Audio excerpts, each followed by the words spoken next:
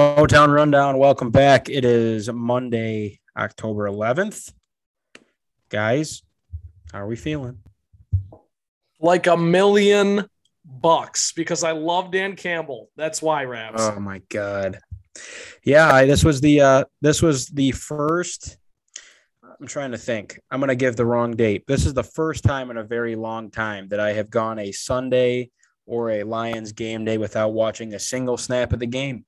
And that's something that will come up later in the episode as we move into the Lions talk eventually during the show. But I know there were some pleasantries exchanged in the Motown Rundown group chat. There are some, I don't know, there's some tension. There's some tension in the air because there's some conflicting opinions. And Trent did call me out. You and Trent finally disagree for the first time ever. Me and Trent? Yeah. Hey, well, listen, Rabs quit on the team, and I got two. Now it's you and Rabs. Trent accused me of quitting, and then he pulled my move of when people make comments, and he said you didn't watch the game. I believe he threw an F word in there. You factually didn't watch the game. I believe he threw an F word in there. Yeah, no, I didn't watch the game, and you know what? I couldn't have been happier. Couldn't have been happier. But beside the point, Collins, how are you? Got a cough. Other than that, I've coughed so much. I think I'm getting abs. Really? It hurts to cough. My stomach. Yeah, that's the Collins workout plan. Is that a thing? Cough to get abs. Is that a thing? It might be. It's got to be. If you're flexing your abs that much, like when you cough, I mean, you probably get some kind of something. Doesn't matter how much I work out, I'll never have abs. It's just not in the cards. Abs are made in the kitchen, my friend. And some people are more genetically predisposed to have abs, as you see in the papers and you read about. Well, I mean, there's actual abs and there's skinny abs. That's just you just don't. Yeah. Oh, there goes Collins. Shout out to the single women in the Toledo area. Ryan Collins is on his way to having a six-pack abs. Yep. Ryan Collins, sixpackshortcuts.com. Great idea. Let's squeeze in our Michigan State football minute here. How are we feeling, Collins? Dude, they're going to the playoff. Collins. Wow. Shocking. Trent with the shocking comment that they're going to the playoff already. Collins, winning the Big Ten. Let's come back down to earth. If you thought I was only a Lions slappy, you were wrong. Michigan State slappy, playoff. Collins, go for it. I mean, I love the mindset, but they're good, dude. What else do you want me to say? Guys, I was about to text you guys on Saturday, and I was halfway through that third quarter before the Kenneth Walker run. And I was going to say, this team's second half woes are a real issue. And then they just shut me up before I could even complete that thought and text you guys about it. So I was pleasantly surprised by that. I think they still have some second half issues, but they'll work it out, dude. They look good. Second half issues? Well, they just never play a full game. They slow down sometimes in the second half. Maybe that's recency bias of what was the game where they only had Nebraska. One first down in the second. Yeah, Nebraska. No, but for me, the whole thing is awesome in the second half against Miami, though. I don't know. Whatever.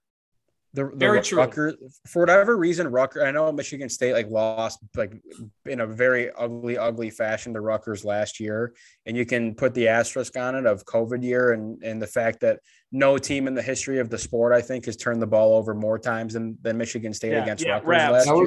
You can give them the worst ever. You can give them the trademark Brian Rabinowitz sick league on that one, but you could also yeah, but for whatever reason, Rutgers kind of has that tag now of that's a team that can sneak up on you if you're not prepared to play. So my whole thing with Michigan State football was always I can never go into a game confident. And I think I've probably passed that now because they handled Rutgers completely. There was a second there where it was kind of okay, this might be a game that one half of the fan base thought it did, but they ended up taking care of business. So they roll into Indiana next week, and that to me should be business as usual. And then hopefully both teams are undefeated. Don't say that, Rabs. What? And Indiana is going to be a tough game for them. Well, okay, so what's not going to be a tough game for them? Rutgers is going to be a tough game. Nebraska is going to be a tough game. What's Nebraska was. They should have lost that game. People don't act like this Indiana game is going to be a cakewalk. Isn't Penix out? Yeah, but it doesn't matter. The Tuttle guy is just as good. Dude, also Penix it's Penix. It's Penix. It's Is not. it It's really? not. It Jeez. is not penis with an X. Penix? Yeah, Penix? On me. yeah. No comment, but no comment about Michael Penix's last name because I that is such a funny last name. I'm sorry, Penix just makes me laugh every time. I mean, No whatever. disagree. No It's disrespect to the kids. like if They're he just kids. he throws one interception, you already know what I'm going to say his last name actually is, but it's not. Whatever. They're just kids. What's it called? They're good. Defensively, they're a lot better than I thought they were going to be, and offensively, they actually just like huge plays. They're like a big play offense, which is hilarious to think about for Michigan State. Because even with like Connor Cook and that stuff, I wouldn't necessarily say they were like a big play offense. They're really good at dynamic, but it wasn't like, okay, 75-yard touchdown. 70, like I've never seen a Michigan State team like they last week. And I'm not saying it's sustainable or whatever. I just really hope they show up on Saturday because October 30th can be very, very, very fun if they're both 7-0. How about the Big Ten having, 5 teams in the top 10? Yeah. Well, what's it called? I mean, I was the worst second-ranked team of all time. They are. They're not good. They're not good, but they're the second-ranked team in the country. They're good, whatever. I'm just saying, like, they actually – Penn State dominates that game, and then Sean Clifford gets hurt, okay? I'm just saying, like, you're also playing in one of the most raucous, like, environments I've ever seen in college football. I'm just saying, Iowa I hope people don't buy into, like, oh, Iowa might win the Big Ten. Whoever comes out of the East is going to beat Iowa in the Big Ten championship game. Just saying. You heard it here first. Yes. Thank you, Ryan Collins. Anything else exciting happen this weekend? I need it. Well, listen, the case for Michigan State to like actually make something happen here, like in the poll, and I say that. Go for it. Sorry, Trent. Go ahead. No. Go for it, Collins. If they win this weekend, and I'm not going to look forward to the Michigan game, but like you win that Michigan game, then you can legitimately be like, okay, you can go to Indianapolis. Like you really, because you get Penn State at home, probably get hammered by Ohio State on the road. But I'm just saying, like, you take care of business at Indiana, and then you never know what's going to happen in that Michigan game. But like, you're 7-0 with basically you have Michigan at home, you have Penn State at home. You have to play Ohio State on the road, but Ohio State also has to play Penn State and Michigan on the road. So, you know what I mean? Like, there's a lot of things that could happen. So, if you're Michigan State, you're 7-0 during that Michigan game, and you win that Michigan game, you like either team who wins that Michigan State game is going to be like, okay, we can go to Indy. Like, it's very doable, especially Michigan. And Michigan wins that game in East Lansing. They're like, sweet, we got to go to State College. Maybe not even have to win that game. And then if we beat Ohio State, we're going to Indy. You know what I mean? Like, yeah. Well, you just made the case beautifully for MSU. I think the national point is more like, okay, the ACC is non-existent this year. The SEC could be in trouble because you never know. Alabama lost, and now they've got a loss in conference. And Georgia, Georgia's Georgia. I think they'll figure it out. But then the one monkey wrench is that Cincinnati is phenomenal, and they're not going to lose another game. So, I think that's a team that deserves to be in the playoff. And then whatever. Michigan State, though, if you told any Spartan fan or any Spartan season ticket holder like Ryan Rabinowitz or any Spartan lifer like Ryan Collins, you would know that even the slappiest of slappies would not have predicted 6-0 or even 7-0 should they take care of business in Indiana. So it is incredible. Awesome. It is incredible what Mel Tucker has done. It is the biggest feather in one's cap in a second year as you could possibly get. It is pretty awesome. Thank you, Ryan Collins, for the cough. It is awesome. Like for a Detroit sports fan, and I'll give Detroit sports have not been great the past the Tigers were really good. The Winds are always pretty solid, but crediting that ever since the Winds won the Cup, it hasn't been great. And the one filler in my life has always been Michigan State basketball and football because they've been pretty solid. And the last couple of years, Michigan State basketball and football not being good while Detroit sports stunk. It's been awful. It is nice to have Michigan State football back. It is just nice. And It is down to the point like that Michigan State started football now. It's like, okay, time to watch Big Ten Network at 6:00. Oh, time to rewatch YouTube videos of like Michigan State's offensive game plan. I can't wait to the Saturday game.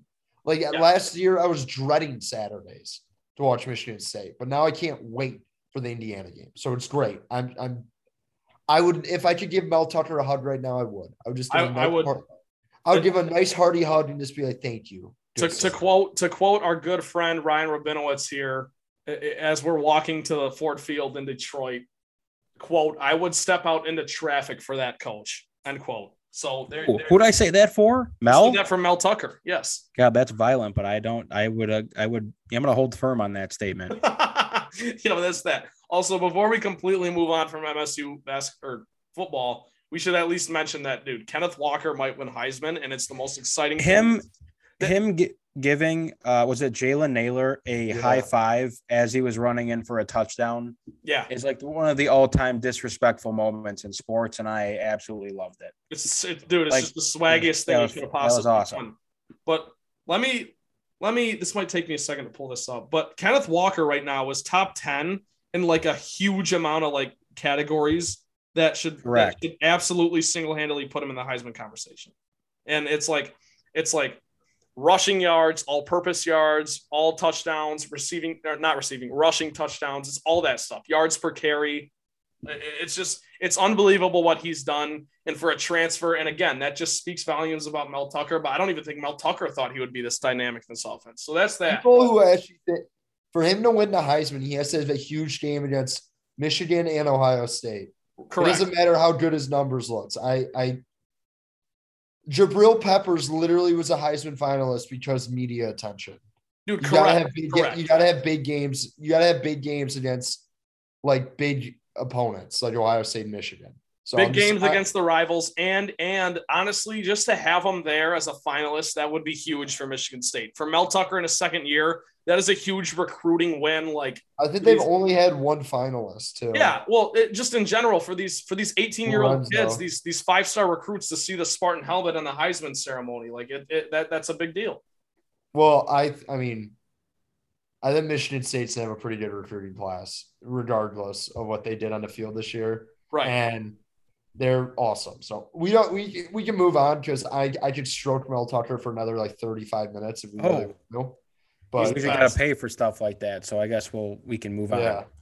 Anything else exciting happened this weekend, guys, before we move into sports? No, college football was awesome, though. That was the best college football Saturday.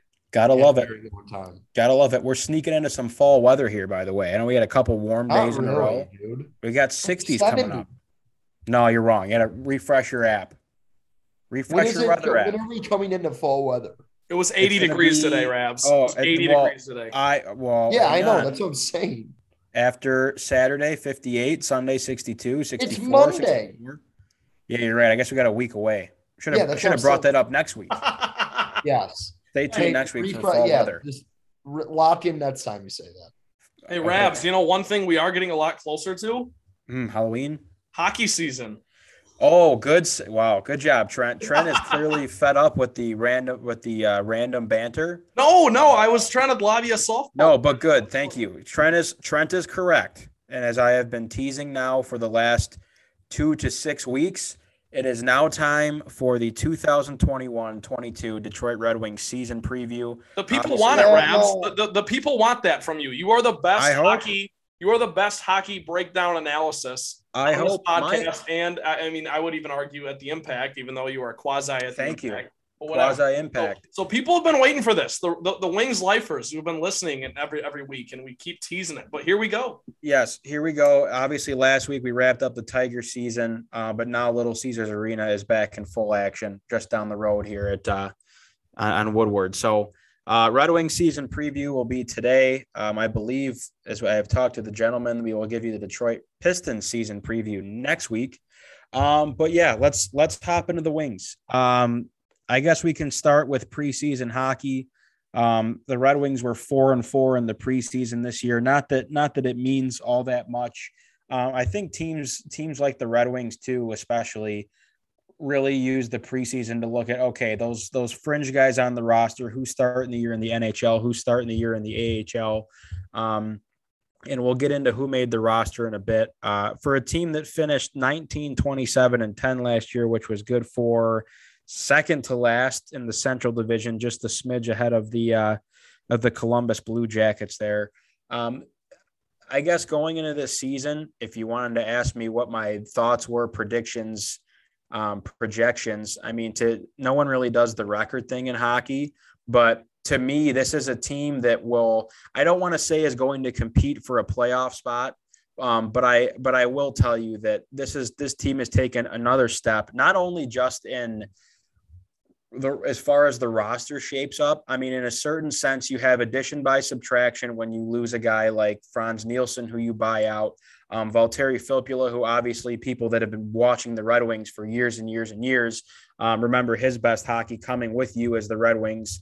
Over a decade ago. Obviously, he's on the older side of things, not a guy that we're going to bring back beyond last year. Darren Helm, obviously, is a guy that's been around this organization for many years. Sad to see him going away, but but he's a name. And I would say another guy whose name is completely escaping me now. But beside the point, the point being here is that the Red Wings have decided to make another step up as far as putting this roster together that's going to compete and going to win. We talk all the time about bad contracts and about guys that are just older on expiring deals that you're looking to get rid of, and you accomplish some of that this offseason. I would probably tell you that I'd like to see Luke Glendening back here. But obviously wish him all the best. We talked about all that stuff, but the roster is younger. They've filled out the roster with some pieces that Steve Yzerman feels like will contribute to the winning formula for this team, which is fantastic. And so I have the utmost confidence that this team will not be a bottom 2, bottom 3 team in their division this year. And again, I go back to competing for a playoff spot. I don't necessarily think that will be the case. I told you last year on the podcast, I believe, that come the 2022-23 season, which will be next year, I believe that this team could be a 7 or 8 seed in the Stanley Cup playoff. And I genuinely believe that. And they do have a couple more pieces to fill out and a couple guys that you're looking at, a guy like Danny DeKeyser, where he fits in the equation beyond this year. And you have draft picks that you still have to kind of see come to fruition. So we can revisit that conversation another time, but going to be a strong year for the Red Wings, I think, for a team that's been rebuilding. What is a strong year? A strong year as in knocking on the door of potentially being one of those last playoff teams. And I don't think that they're strong enough to get in, but I don't think you're going to be looking at the Red Wings in the conversation of getting having the 5th to 8th best odds of getting the first overall draft pick. I think they'll probably still be at the back end of the lottery potentially, depending on injuries and just how the season goes. But if you really want to make me try to calculate a record into an 82 game schedule real quick, I guess I could, but I don't think. Well, what's the over under win total, Rabs? That's a good question. I have no idea, but I'll look that up. I'll look that up. Keep talking. Your days of finishing pretty much close to dead last in the league, in my eyes, are over, because you've shored up your blue line. You have probably the most blue line depth you've had here in the last 5 years. You bring in guys like Jacob Vrana, who obviously we'll get to in a second, because he won't be with the team for the beginning of the season due to injury. You bring in a guy like Pius Suter, who I think will be able to add some jump to your top 6. And you have another year of Michael Rasmussen, who got better last year noticeably. Philip Zadina took a small step, but it was a step nonetheless. And then you can build the excitement with having Mo Seider on your blue line along with Nick Leddy, who, people look at Nick Leddy and look at his age and the fact that, that's a big contract that got traded over from the Islanders. The Islanders are so good on defense.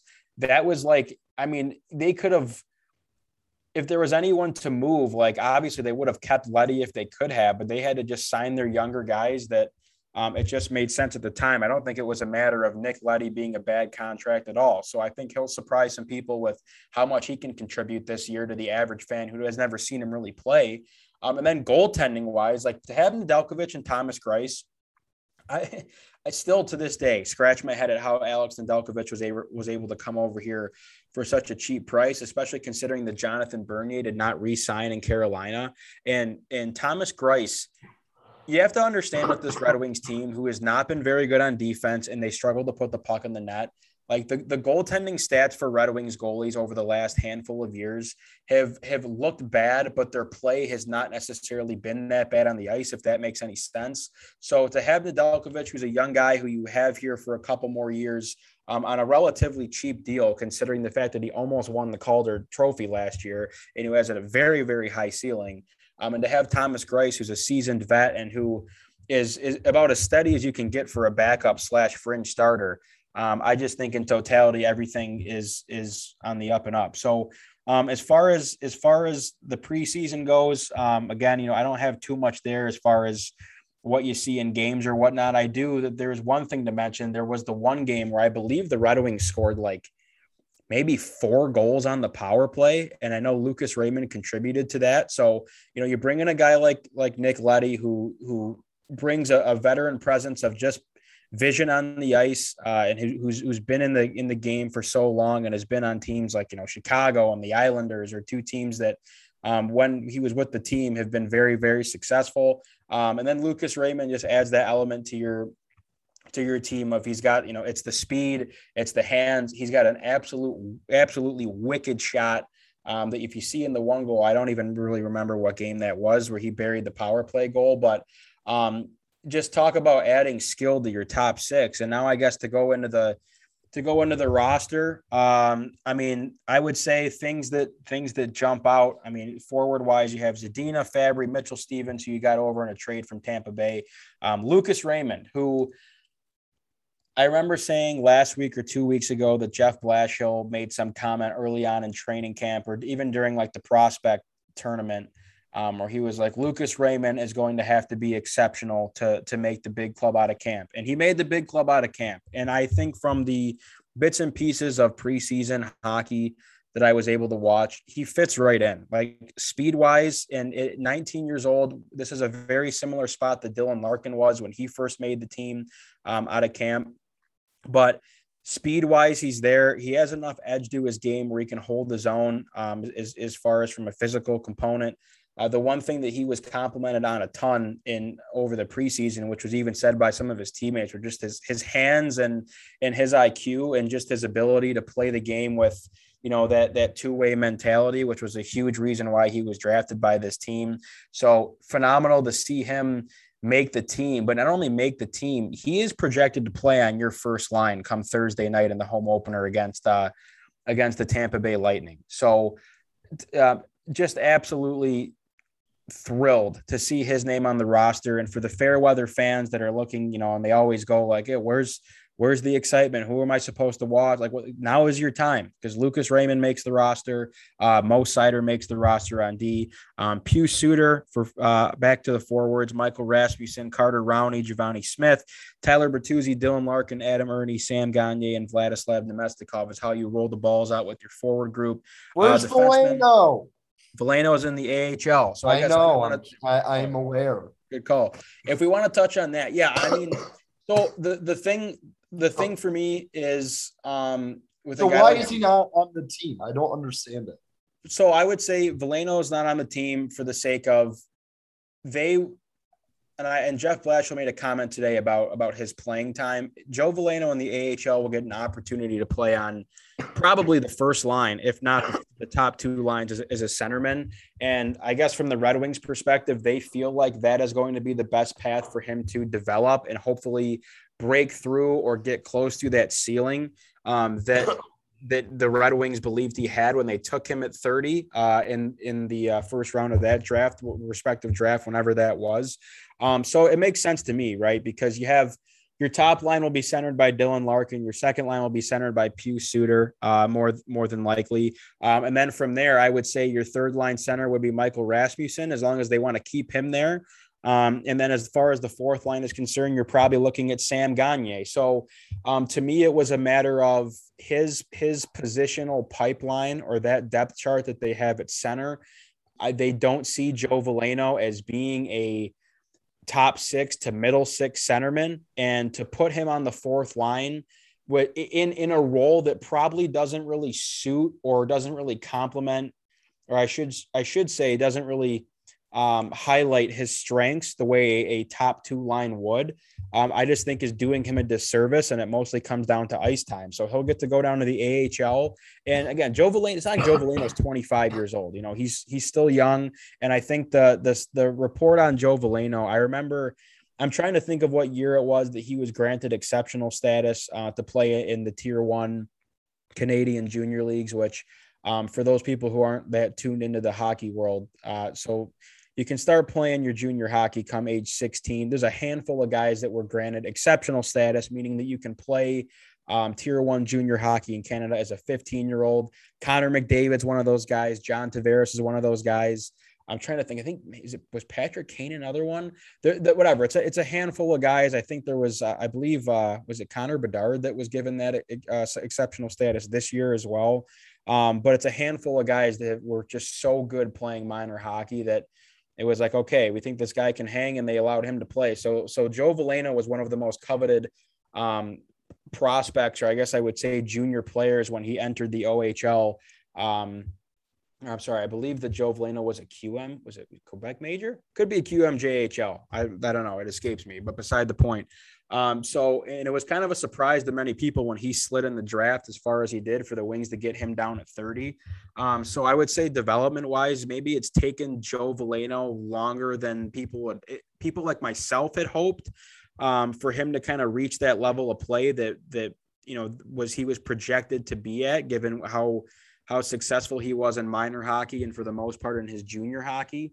So I just think it's a matter of minutes for him. Taro Hirose will also start the year in the AHL.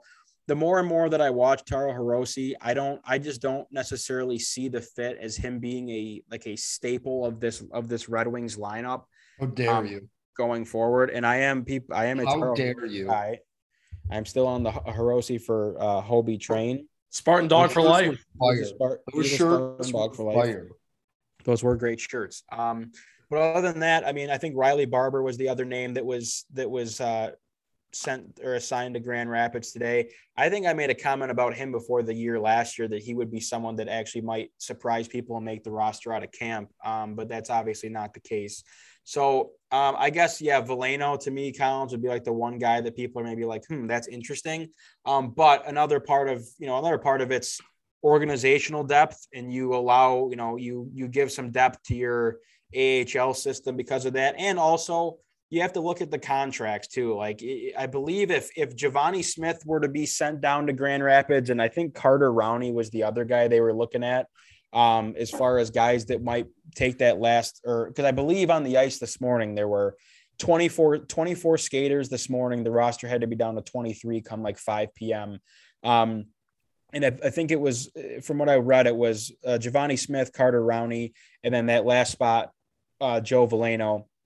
And for the first two guys, and Rowney and Smith, sending those guys to Grand Rapids, they would have had to clear waivers, which the Wings are probably, obviously very concerned about losing a guy like Giovanni Smith, because they just signed him to an extension. And then, Carter Rowney was signed and brought over to fill in a 4th line role for you. So they just probably felt like, hey, we'll send Veleno down because it won't hurt us. And if he plays well enough in Grand Rapids, then we can always pull him up. So he'll be down there. Jonathan Berggren will also be down there as well, which if you're a Red Wings fan and have been somewhat tapped into their prospect line, Jonathan Berggren's a guy that has surprised a lot of people. From everything I've read, he it was quite impressive in the prospect tournament earlier this offseason, and he'll get the opportunity to play professional hockey in Grand Rapids this year. And a guy that you might not see come up this year unless he exceeds expectations, but another good piece nonetheless that should be a part of this team going forward. So to finish on D, Nick Leddy, Philip Hronek, Mark Stahl, Gustav Lindstrom, Mo Seider, Danny DeKeyser, Troy Stetcher, Jordan Osterley. Doesn't surprise anyone. Then obviously the goalies, Thomas Greiss, Alex Nedeljkovic. But no surprises on D. What jersey number is Seider wearing? I think that's 53. Thoughts? Well, I think he's worn that number like he wore it playing in the SHL last year, and I believe he was wearing it when he played in the World Juniors for Is Germany. Raymond wearing 24? 23. I like that. I like that a lot. But yeah, Seider will wear 53. Dude, the jersey numbers matter in hockey. Don't. Yeah, they do. I agree. Like Jordan Osterley wears 82, and you're going to quickly see that the number definitely matches the level of play of Jordan Osterley. Not to knock the guy too soon, but I guess the thing as far as the defensemen go, they're carrying 8D on the roster this year, which I mean, I guess I would say that if I was a head coach of a team that got to carry 23, I would probably have the 2 extra forwards and 1 extra defenseman as opposed to the 2 extra D and the 1 extra forward. However, I just based on, again, the signings that were made and how contracts work of guys, certain guys, if you try to put them in the AHL, you can lose them on waivers and whatnot. So they're going to roll 8D out this year. And to be honest with you, I like it a lot just from the standpoint of you look at a guy like Mark Stahl and Danny DeKeyser. Because and like Danny DeKeyser is a guy that's had very questionable health the last couple of years. Mark Stahl and Danny DeKeyser, yuck. Well, that's my point. Being paid DeKeyser so much money, dude. Exactly, and that's another component of when you I mean, his contract is highway robbery, and granted, he hasn't really been the healthiest the last couple of years, but I don't think his play has not been close to the amount of money that he's making. So this is the last year of his deal, if I'm not mistaken. So back to my point of like, you're going to have a lot more questions answered about, his future as the year goes on. And I don't know if he's going to have any value to be traded at the deadline or whatnot. But I mean, if he's coming back on this team next year, it would have to be for a pretty nice price on the Red Wings side of things. But between DeKeyser and Mark Stahl, with just looking at like injury problems, I think that carrying 8D is probably the way they want to go. And I don't know if they're planning on, trying to load management's not the right word, but if you're going to try to limit the amount of games that Danny DeKeyser has to play in a row, even Mark Stahl to that standpoint, I mean, you're going to carry your 8 defensemen. And I would tell you that opening night, you'll have Mo Seider and Nick Leddy on your top pair. That's how it's looked so far this preseason. And back on like the point of Lucas Raymond, Mo Seider has showed you all last year in the SHL playing pro hockey that he can absolutely hang at this level. And I know the SHL is nothing what the NHL is, but between his size and his physical ability, I think there was no question that he was going to be a shoe-in to make this roster, and he should be on that first pair. And then you'll have Hronek and potentially Lidstrom. And I know the thing that was... You don't think Hronek just be on that top pair? I think he will. Well, I mean, I just think as far as the pairings go, they've been playing Seider and Leddy together for the most part. I can't quite think of who Hronek has been playing with. What'd I say? Lidstrom. Yeah, I would have to think that Hronek is easily. I mean, he's a top 4 defenseman on your team, no matter what. But we'll have to see as far as pairings go. But I would say that it'd be Seider, Leddy, Hronek, Lindstrom, and then to fill out your last 2. I mean, I would have to imagine that Troy Stecher is playing for you every night, and probably Mark Stahl. To be honest, like I think that.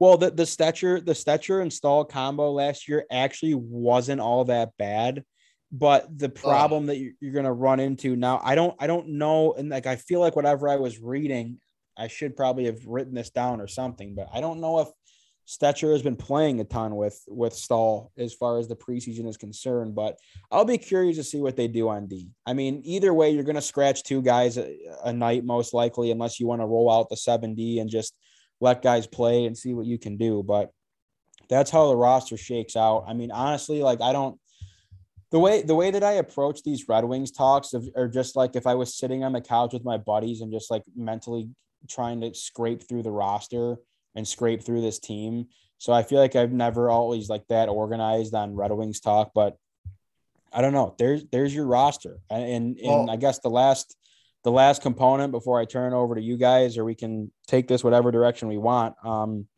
The piece of the puzzle that you'll be missing until it sounds like at least February is Jacob Vrana, who I believe is having, I think it's shoulder surgery. and you won't have him for a couple months. So that obviously hurts a ton, namely because you would just like to see the guy start the year and play a full year in Detroit. Obviously, he came onto the scene after the deadline last year and blew expectations out of the water. And that's a guy that is an easy top 6 guy, if not on the first line outright every game for this team. So from that standpoint, that hurts. Definitely hurts to not be able to see him, but he'll be back in the mix a couple months down the road, and then you'll get to see him play. And yeah, that's all I got. I do have one question for you.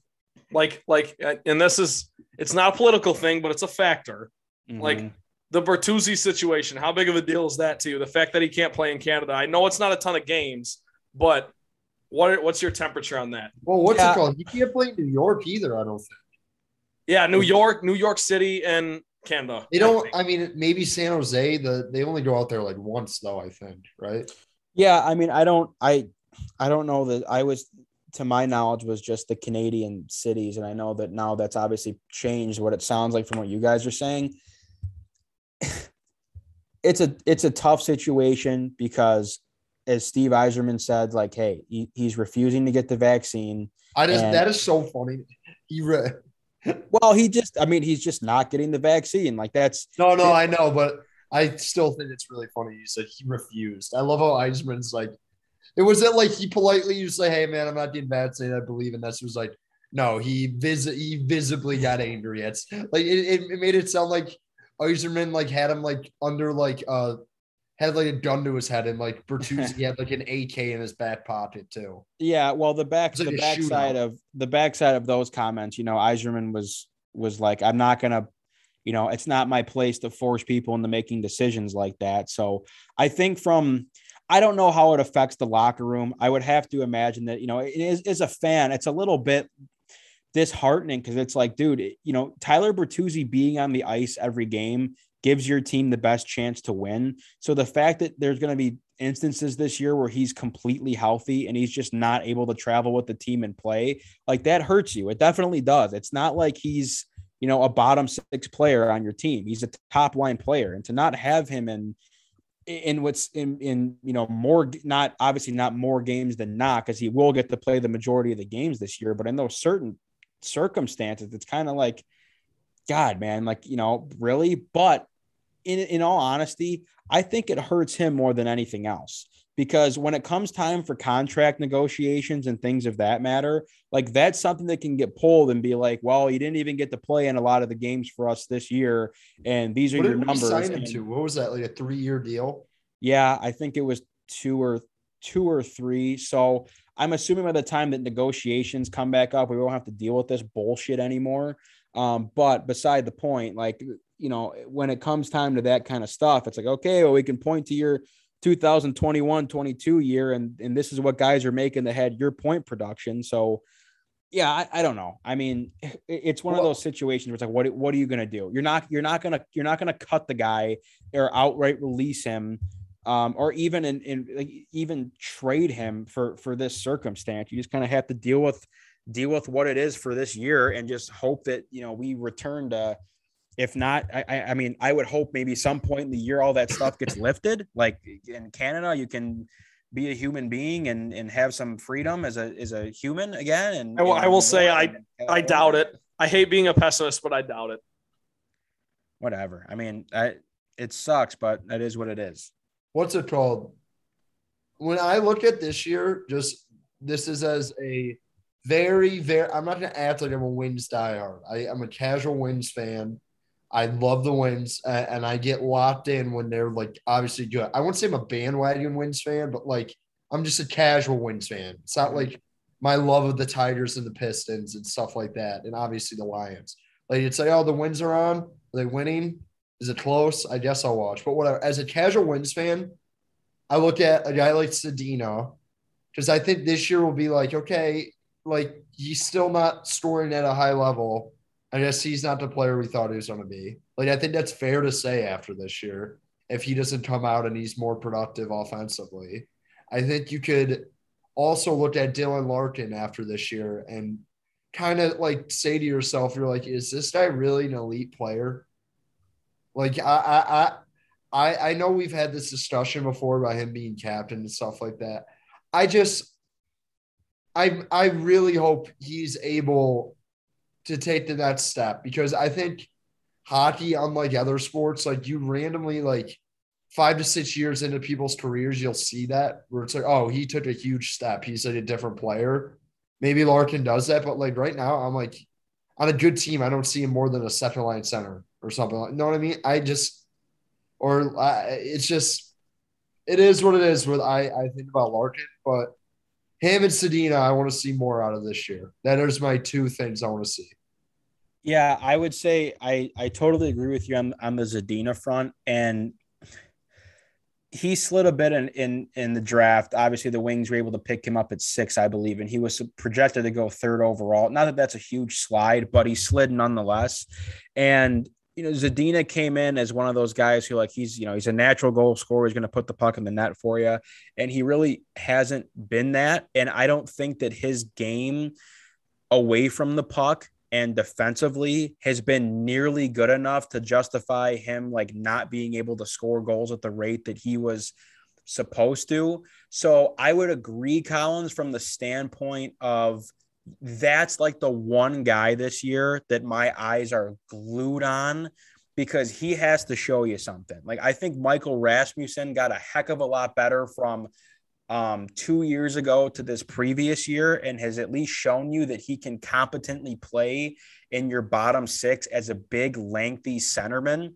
And, while that's not a guy who's going to probably put, 20 pucks in the back of the net for you on that third line, he at least can take up some ice and contribute defensively. And he's skilled enough to where he can make plays happen. But Filip Zadina is someone that you need to produce in your top 6. And to your point about Dylan Larkin, I think now the fact that he's going to have Lucas Raymond, who while still has to grow into his own as a rookie, and has a lot to go from that standpoint. He'll also have Tyler Bertuzzi, who he's very familiar with as they've played on that top line with Anthony Mantha, probably the most consistently out of any grouping. But with that being said, I think even if you give him a guy like Robbie Fabry or when Jacob Vrana comes back, if you're rolling out like Vrana, Larkin, and Raymond on that first line, that's going to be a tough line to play against. So, of course, Dylan, there is that part of the Red Wings fan base that has that skepticism with Dylan Larkin. And I don't really. I just think he needs to be better. I think it's fair to like want him to be like a guy where people are like he on a night-to-night basis. It's like, wow, he's a really good player. Like, I think he takes nights off. And I truly like, he is not like, especially both sides of both ends of the ice. I have not seen like what I need to see out of your like captain, supposedly like a franchise cornerstone. Yeah. I mean, I would just, from that standpoint, I attribute a lot of the criticism of Dylan Larkin to his supporting cast. I truly do. And again, I'm not in the locker room, so I'm not going to comment on what kind of, person, like, is he a first guy in, last guy out type of guy? Like, I don't want to get into all that mix. And if you have to look at the captaincy that he's following. He's following the footsteps of Henrik Zetterberg, Nicholas Lidstrom, and Steve Yzerman. So to hold to be like, well, he's not performing up to expectations from that standpoint, I think is ludicrous because he is not the player that Henrik Zetterberg is and was, not the player that Nicholas Lidstrom is one of the best defenseman hockey players ever, and Steve Yzerman is in that same category. So to pin that on him, like, you got to think that he understands the magnitude of his position.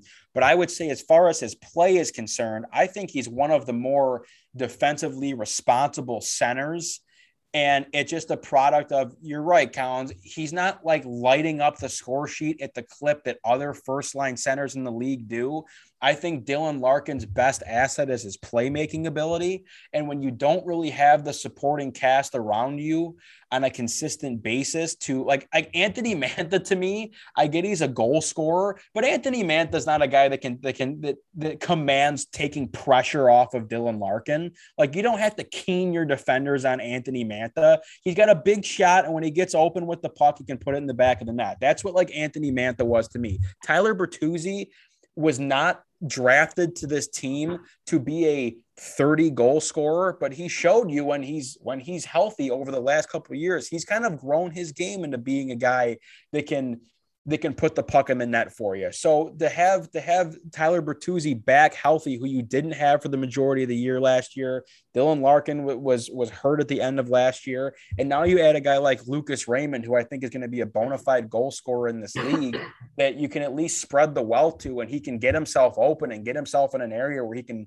put the puck in the net. He doesn't have to just constantly take pressure and facilitate and hope other guys can score for him. I think it's going to open up his game a lot. So that the discussion will be, Collins, as his career goes on, is like, yes, is he that game changer? Like, he can take a game over, put them with the puck on a stick. As of right now, I would say probably not. And you'd probably want that out of your first line center. So whether or not the Red Wings, I genuinely believe the Red Wings look at Dylan Larkin as being this team's first line center until the wheels fall off.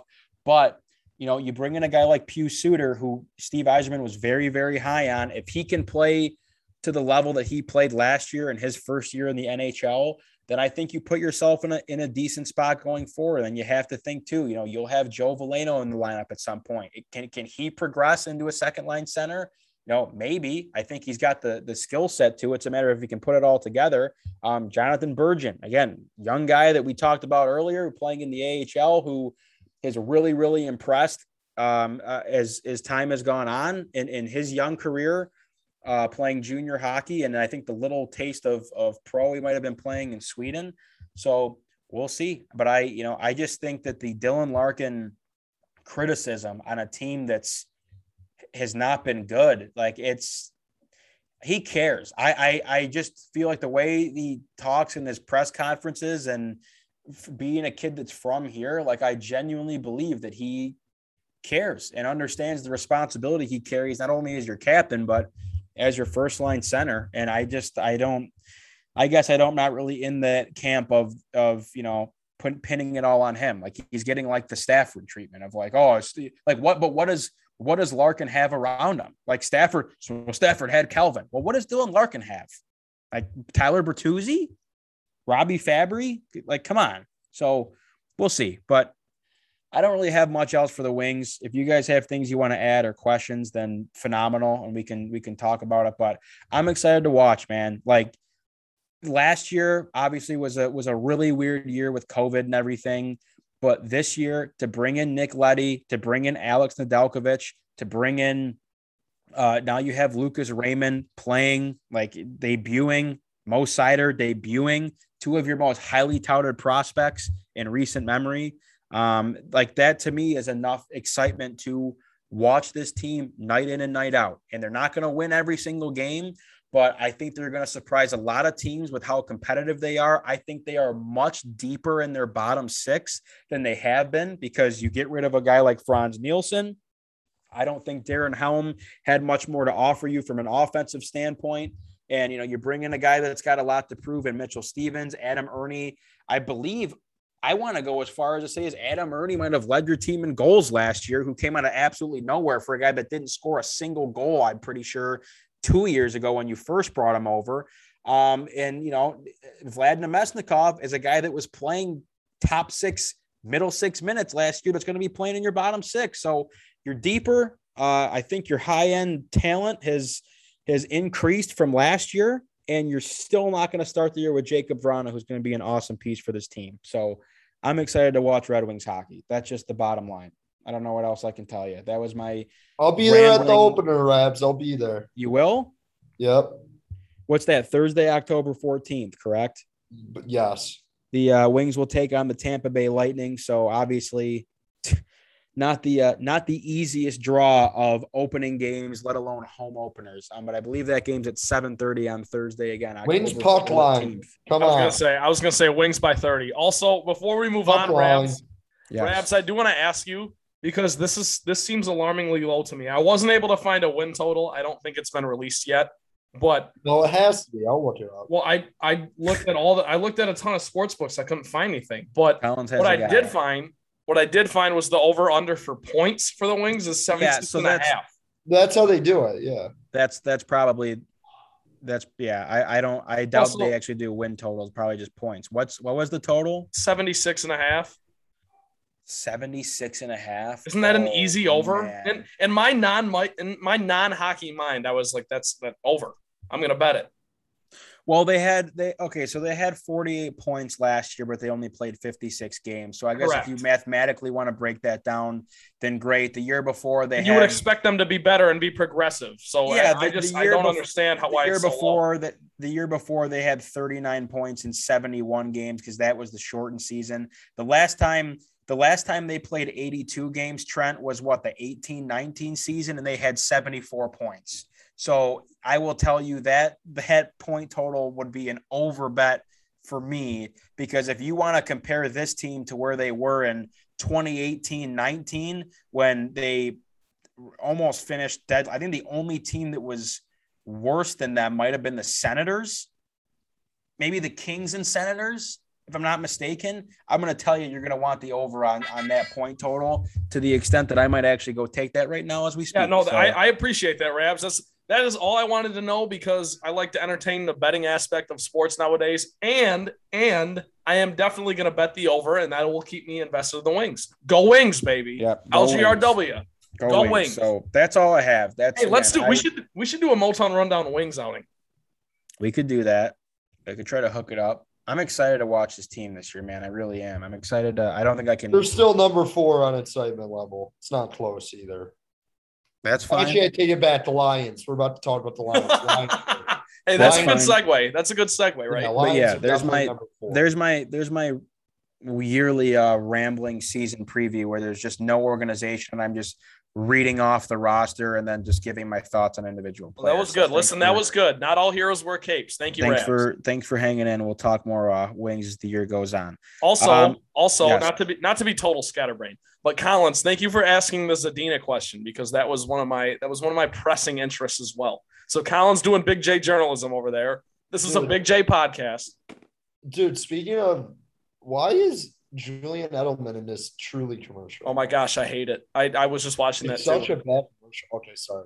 We can move on to Lions. All right. Well, let's do Lions. Lions game on Sunday. They played in Minnesota. 19-17 loss for the team.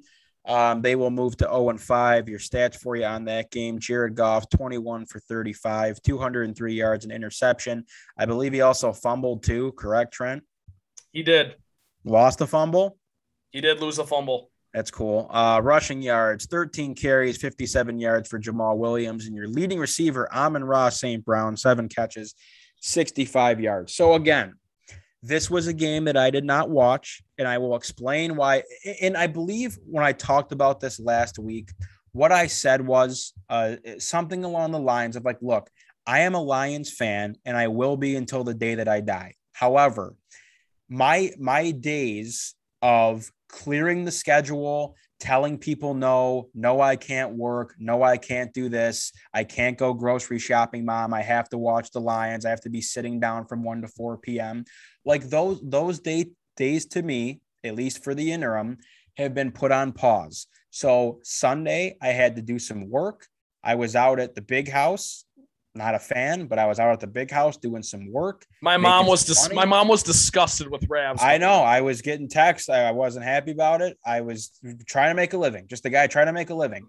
So the little bit that I did see, the glimpses of the game, I saw however they went up 17-16 on my phone. And here I am telling people with, what was there, like 36 seconds on the clock? Maybe 37. Here I am telling people, oh my God, the Lions won. Like, good for them. I'm kind of bummed I didn't get to see Dan Campbell's first win. And then all of a sudden I check my phone like an hour later and I see that the game was over and it was 19-17 Vikings. And I thought like, maybe I read it wrong. Maybe the Lions won 19-17. Maybe I missed something, but that was it. They lost 19-17. Hang on. Pump the brakes for a quick second. Because for you to make the declaration that you are now Lions free and to also in the same vein say that with 37 seconds you thought they had it wrapped up, that is an oxymoron. One of these things can't be true, Ravs. I'm not Lions free. I'm not Lions free. What I told you is that if there's things going on Sunday where I can't sit down and watch, I'm fine. Like I don't. My investment level has decreased significantly from the standpoint of, to be honest with you, Trent, I don't really care to spend my money to go watch them play live. I had a great time. I had a tremendous time with you and Collins and Brock and Miles and the crew when we went and watched them play the Ravens but I was demoralized walking out of that game. So I don't really care to spend the money to go watch them play live. I don't really care to cut out 3 hours of my day and forcefully sit down from 1 to 4 to watch. My uncle Steven, who he was the originator of the don't watch if you don't like them or you're going to talk negatively about them. He texted our group chat and said, I have to turn the game off. I can't watch Jared Goff. And he was watching something else. He was watching like baseball or other football games. So I'm not Lions from the standpoint of where I don't know who's on the team anymore because I don't watch. But that was it. I told people they won. Okay. Well, that's okay. You want me to, can I give some quick takeaways before we you and Collins have the duty today of breaking down, analyzing the game, talking game script, strategy, who played well, who didn't play well. You guys can take all that. I won't speak to that because I didn't watch the game. So I'm not going to rag on Jared Goff this week because I didn't get to watch him play. But Trent, if you want to sell me that Jared Goff's 21 for 35, 200 passing yards like Novi High School, interception, lost fumble, if you want to tell me that he outplayed those stats, I'm not going to, I won't allow you to do it. I'm not going to do that. Collins, go for it. Well, what's it called? Can we talk about the reason why TB was mad at Rabs? Well, can I talk about the game? I want to get to that. I want to talk about the game because the big story here is that Dan Campbell cried at the podium, and we'll talk about that after this. But I have 4 quick takeaways. I want to run through them. They're pretty short. I just want to get through them. First of all, the Lions should run the ball 80% of the time. And I know that sounds ridiculous, but Rabs, to your point, as even though you didn't watch the game, you have seen enough. You have seen enough this season to understand, and I tip my hat, that Jared Goff stinks. No pass should be longer than 15 or 20 yards. You don't have the personnel, whether it be quarterback or receivers, to go downfield. So work with what you've got. The longest plays should be 15 to 20-yard balls to Hockenson, who is your best player. Goff needs to get the ball out quick, if anything. Takeaway number 2, when you are up 1, with 22 seconds, the Vikings are on their own 45 with no timeouts. Rushing 3 is not the answer. You've now lost 2 games because of that, largely. The Lions are the only team, I believe, ever to lose 2 games on 50-plus yard walk-off field goals in a season. And it is week 5. Takeaway number 3, there were a couple players that stood out to me. This is my one positive takeaway from the game. Charles Harris. And I know you're going to laugh. Listen, this guy is 26 years old. He's a former first-round pick. He has 4 sacks this season. He has a sack in every game except week 1 when he only played 15 defensive snaps total. He also had a forced fumble versus Chicago, and his streak of 4 consecutive games with a forced fumble, 4 consecutive games with a sack is tying a franchise record. So you might have something there. He's only 26 years old, and especially now when you don't have Okwara, Flowers is all banged up, and your linebackers stink, I really think that Charles Harris might get through and be a silver lining for you this season, okay? And the second player that stood out to me was Tracy Walker. He balled the hell out. He had 9 tackles. He had a 1 tackle for loss. He batted the pass that was picked off by Anzalone, and he is now the Pro Football Focus second best ranked safety in the year this season in the NFL. So he's been playing well, okay? And my fourth and last takeaway, and I won't take a lot of time on this, is the NFC North is probably the worst division in football. And if you watched the game last week, Vikings suck. The Vikings suck. The Bears suck. The Packers are going to win by default. Don't come at me with the NFC East because you know what? The NFC East will at least give you some fight. Dallas is good. The Eagles have a young quarterback. The Giants have a young quarterback. The Cowboys are borderline Super Bowl contenders. The Washington football team has a great coach and an underwhelming defense to this point, but last year their defense was borderline legendary. So that is all. The NFC North is the worst division in football. It's hot garbage, and it's actually sad because they've gone from being a consistent top 2 division over the last 5 years to now being the worst division in football. Those are my game takeaways. Collins, if you have any, I want to hear them, and then we can get into the Dan Campbell thing. Collins, before you go, Collins, breaking news, John Gruden has resigned. I know, I saw that. Also, the Grizzlies are beating the Pistons 70-46 at half. John Gruden resigned? Yes. Yeah, who cares? All right. Oh, my, what? That's a big deal. Well, the email came out. And I understand, but what's the deal here? More emails came out, Trent. More emails came out? Yes, today. That's why. Gosh. Okay. Yeah. All right, Collins, go ahead. All right. Sorry. Wow. They ran the ball well. Swift played well. I think they utilized Swift for the first time all week. All year properly. Literally, it was so funny, though. I think we had the talk about a couple of weeks ago about Campbell not going for it and getting shit on. And then he went for 2 this week, and then everyone gave him the praise. It was that that's a consistent decision. Like, say what you want about the press conference and everything, whatever. I was happy that he was like, okay, we're an 0-4 team. Let's try and go with, I'm not going to overtime. We're not trying to go to overtime. Let's try and win a football game here. And even though, the minute I was like, okay, we're going for 2, I'm like, there's no shot they get this. They actually did. Jared Goff actually made a really nice play.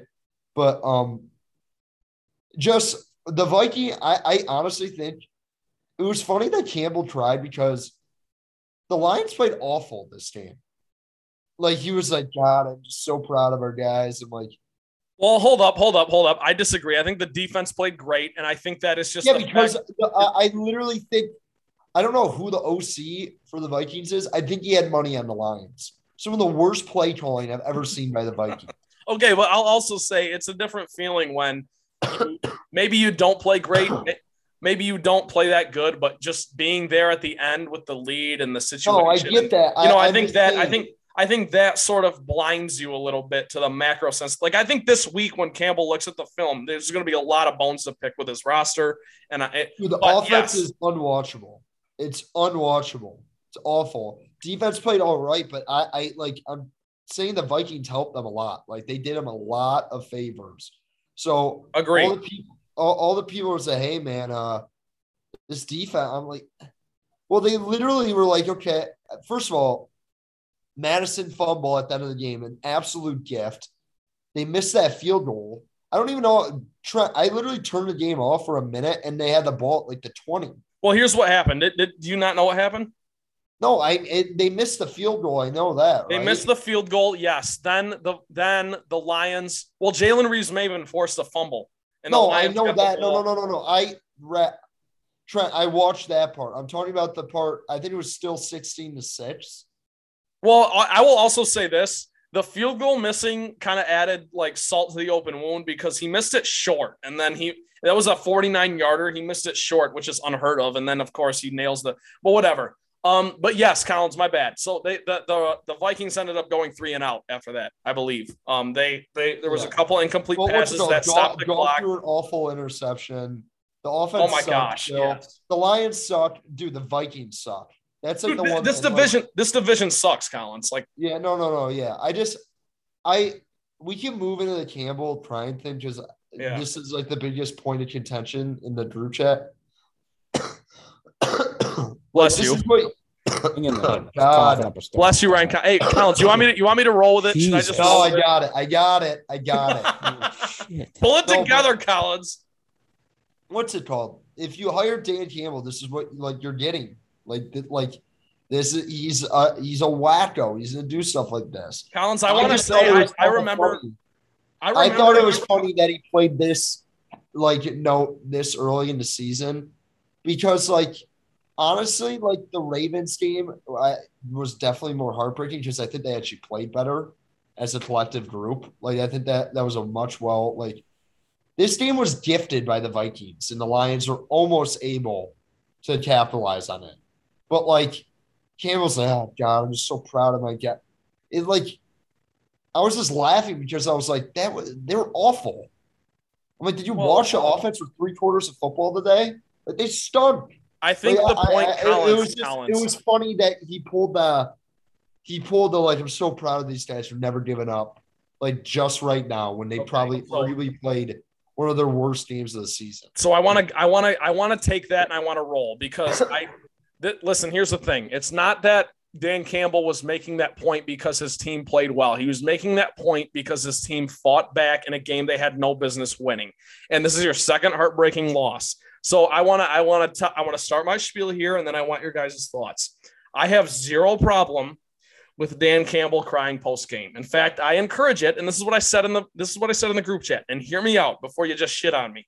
People on Twitter and in my friend group chats make me sick because it isn't a sad woe is me cry from Dan Campbell. He's not an incoherent emotional mess at the podium. Listen to what the man said.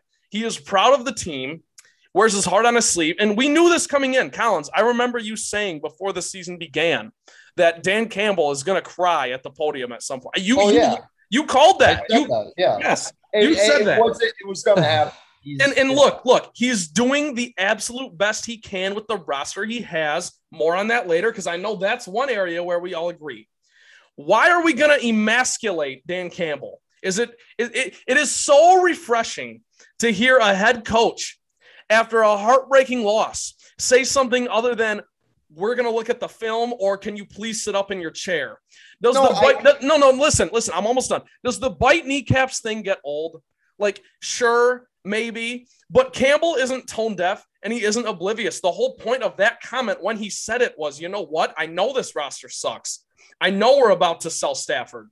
I've got a 6-year contract. I've got a long leash. I'll turn this thing around. And until then, one thing this team isn't going to do is quit. And you know what? The Lions were dead to rights and they forced a fumble. Do you think that Jalen Reeves-Maybin would be going for the ball if Matt Patricia was his head coach? And there was no. God! Don't give me this, Trump. I'm sorry.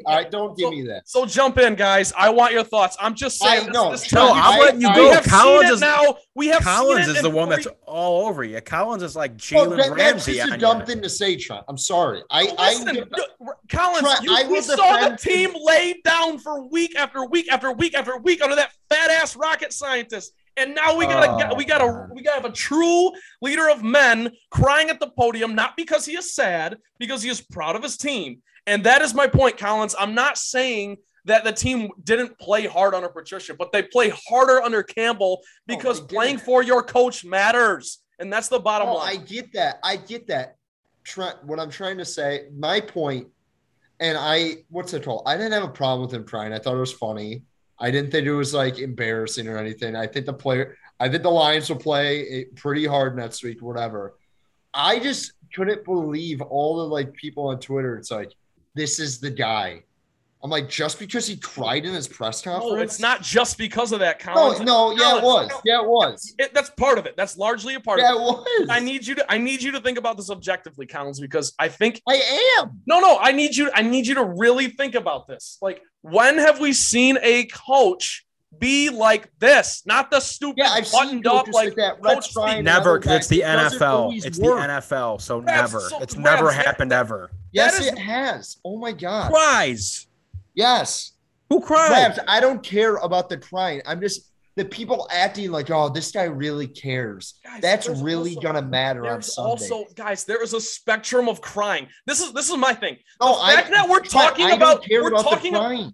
We're talking about this like Dan Campbell was weeping and he was a mess. That's not what I'm talking about. No, I know you're not, but Rabs, who didn't watch the game, is coming in here saying you can't cry, just win. And Rabs, you are the same guy who has come on here for 4 weeks in a row and said this roster sucks ass. You picked against the Lions this week. You picked the Vikings to win. You said you weren't going to watch. You didn't. So I don't know what your problem is. I don't know what your issue is with Dan Campbell. Bad beat.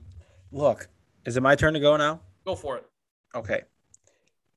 My point was, first of all, I don't think me watching the game has anything to do with the fact that I have to go on Twitter and see that my head coach is in tears at the podium. I agree with Collins. If there's a game to cry after, how about the fact that I watched a 66-yard field goal hit the crossbar? You know what? And go in Rabs? after you almost beat that's a game where you can cry. Hey, correct. But I will say this.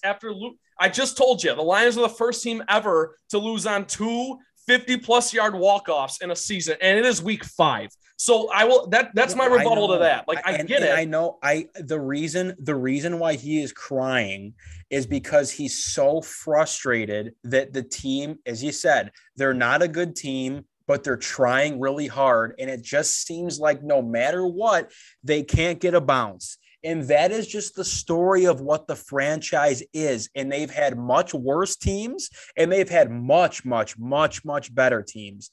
My whole point with the thing is this. I have no problem with – I would love to play for a guy like Dan Campbell. And for Collins to say, like, I don't care that he cares that much. Like, dude, that – No.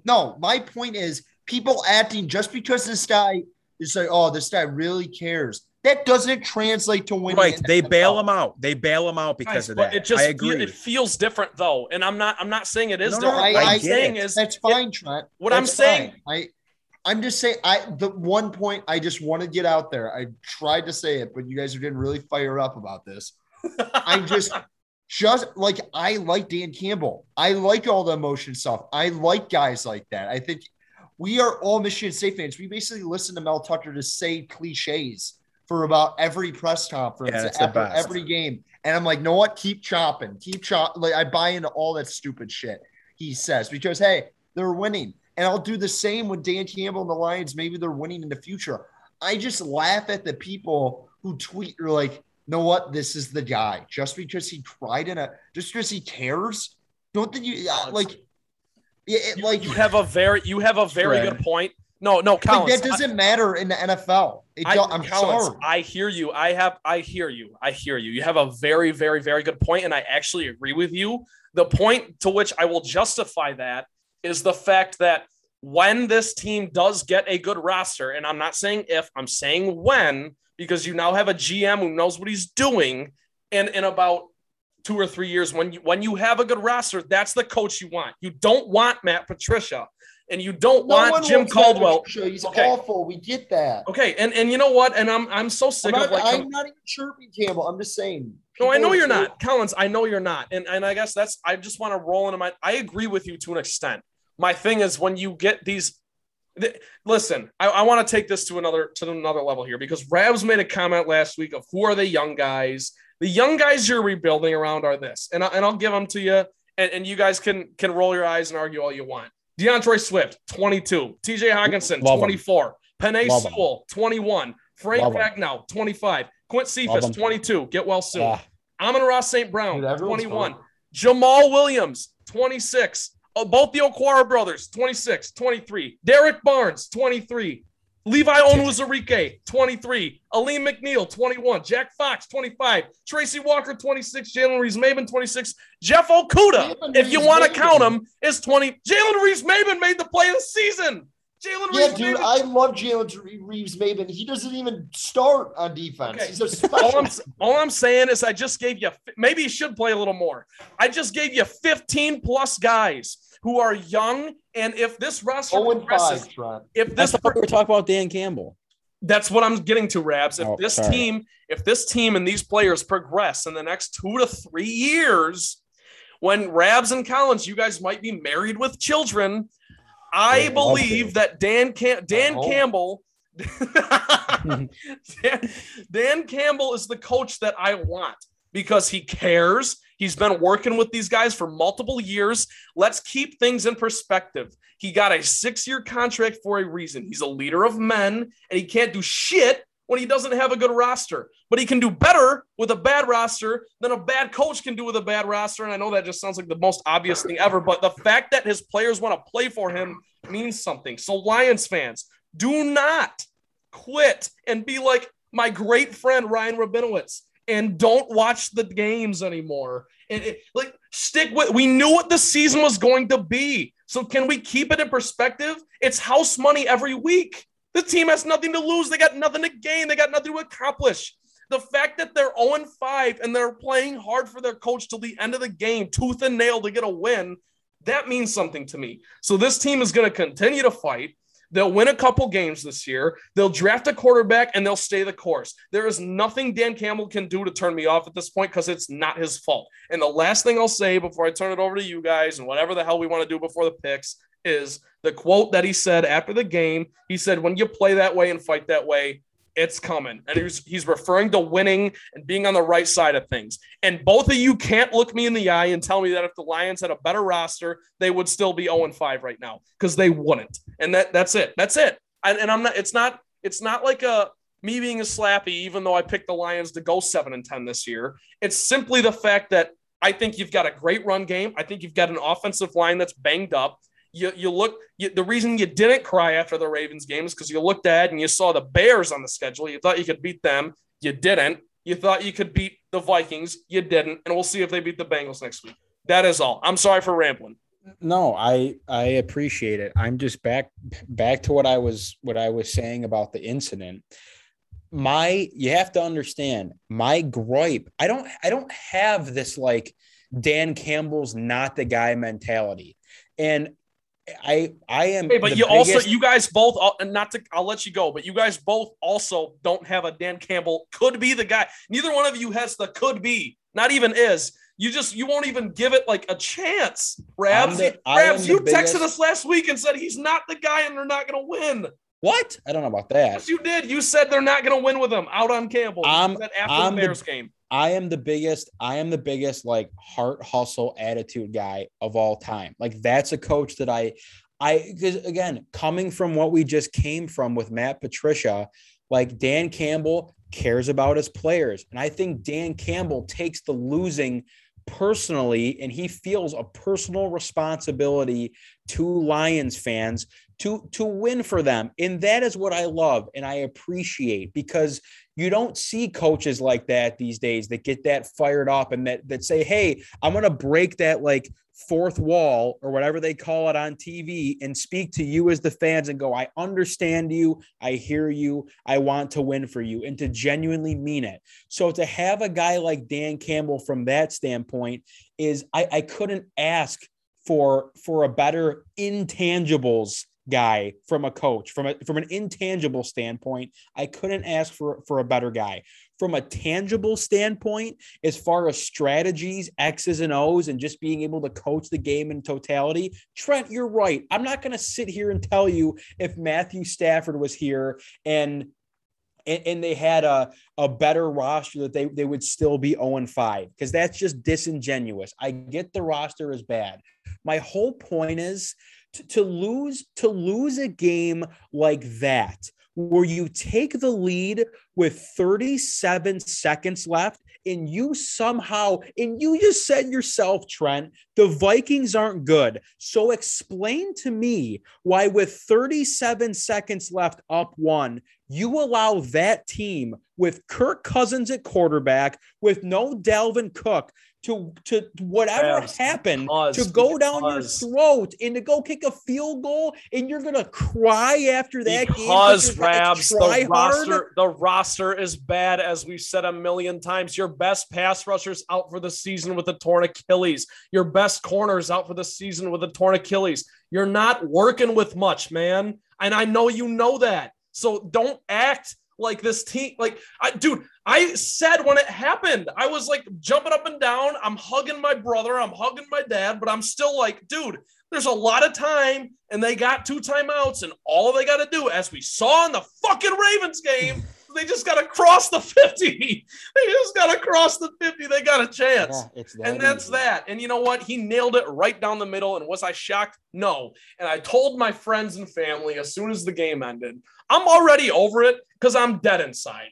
I didn't expect to win that game. I slept until 12:45, took a 10-minute shower, and came downstairs dripping wet to see kickoff. So it's not exactly like I'm amped up to watch the Lions. But to make the declaration after 5 games that Dan Campbell isn't the guy, or conversely, he just can't be the guy. Like there's no could be, there's no gray area when he has a 6-year contract and this roster's maybe the worst in the entire NFL, along with Jacksonville, who's still winless as well.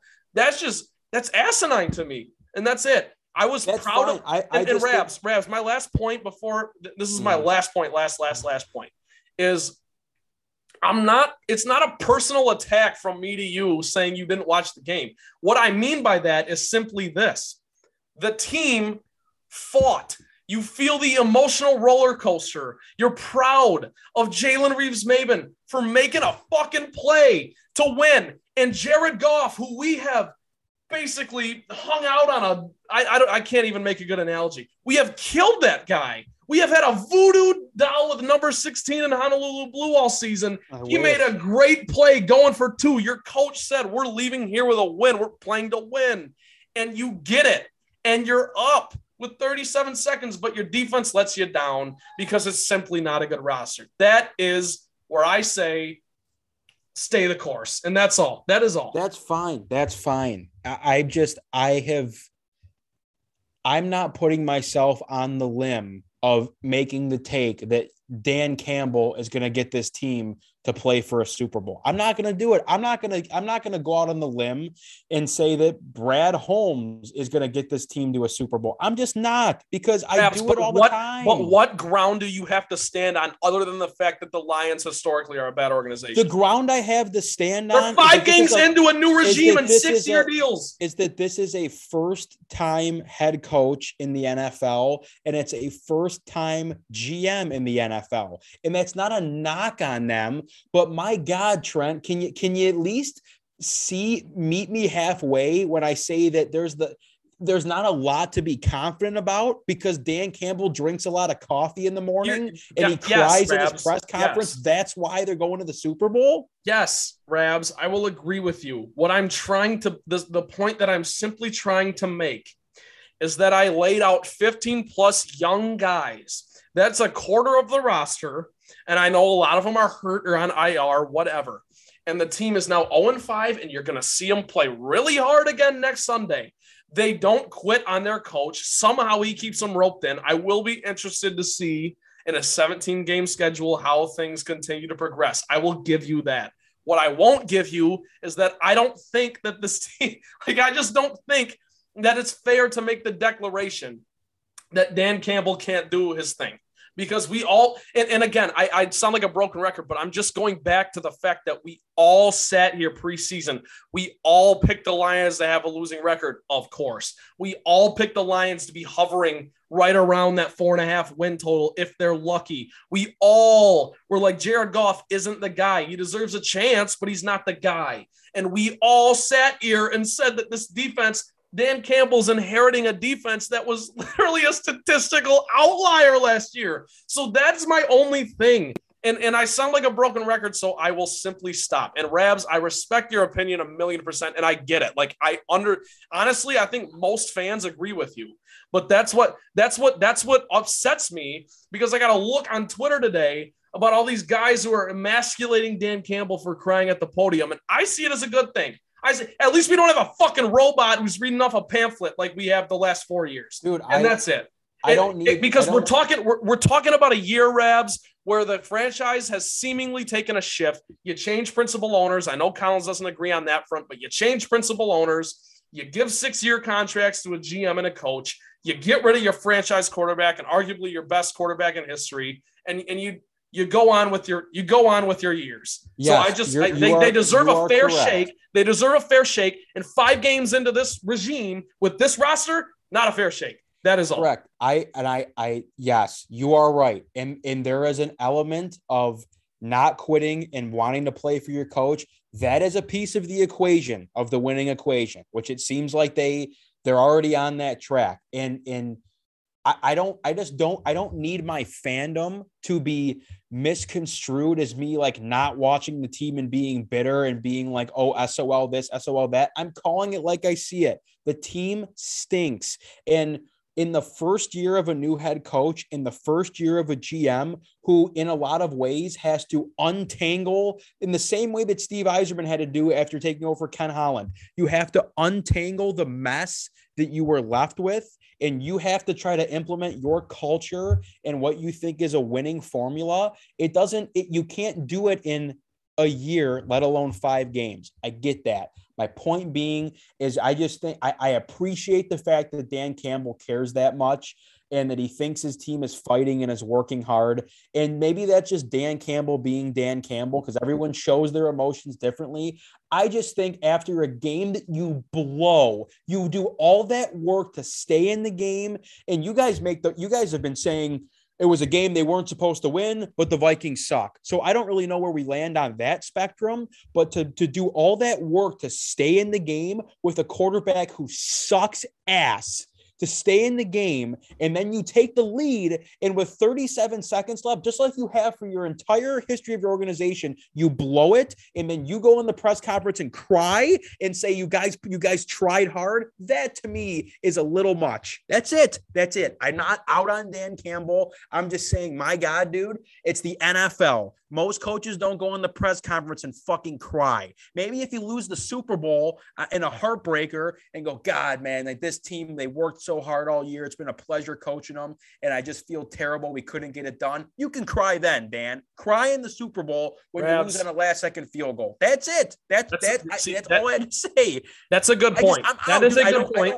I can't. You guys have said time and time again, and I have agreed, this offense it takes so much energy and effort on my part to sit down and watch this offense do nothing all game long. I don't have time for it. I'm 23 years old. I'm not 7 where my obligations are to pick boogers and eat my boogers and play with Play-Doh and watch TV all day. I have other things going on. This team does not deserve my time. And a lot of it falls on number 16. And to your point about Brad Holmes, if they even think about keeping this guy beyond 2 years, the minute they his won't. dead cap number they says will 0, not. He better be on a ship to go play in the CFL. The funny thing is, the funny thing is, I don't even give a shit about dead cap. Cut him next offseason. I think terrible. And you know what? I think they will. They might try to trade him. It's not going to happen because no one fucking wants him. But my thing is this, and my last thing. I keep saying this. I know. I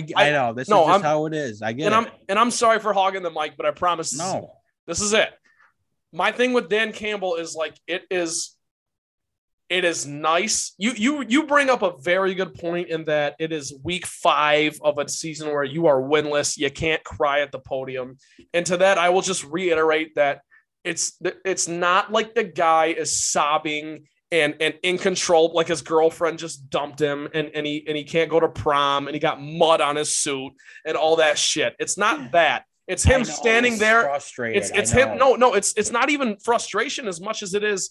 He's hurt because he thinks that his guys deserve it because he's in that facility every day. And I will say this, and I know you can laugh at that. And I kind of let just like then win. I kind of win the game. That's not don't fair get walked over with 30 seconds left. Rabs, you can't say win after you also make the declaration that this is the worst roster in the league. You can't give an oxymoron. This guy's a 6-year deal, and it's nice as a fan and a season ticket holder to see a coach go up there to the podium and actually share some empathy with the fans, to almost be a fan. Collins made a great point a few weeks ago that Dan Campbell's the biggest Lions fan. The biggest Lions fan is Dan Campbell. And you know what? Oh my God, that's it. I gotta stop. It's fine. Winning. It is nice for me to hear our coach go to the podium and share something with the fans instead of giving me the same robotic rehearsed sit up in your chair. We're gonna look at the film. We gotta coach better. Bullshit. And that was with a good roster. This is a bad roster, and this guy's up there crying because he wants them to win so bad. And he knows that his guys deserve to win, and the Lions are not.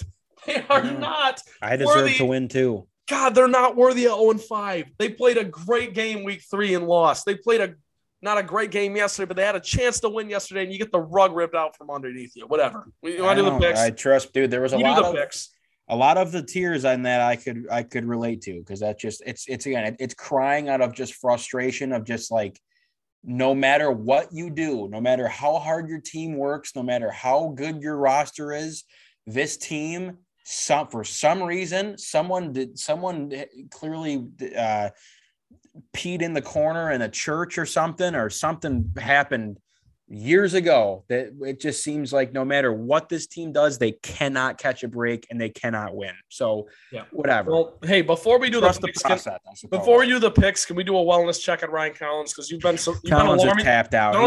He's been alarmingly quiet. Anymore. I know he's feeling under the thoughts. I had no other thoughts. You guys were going at it. I didn't want to step in.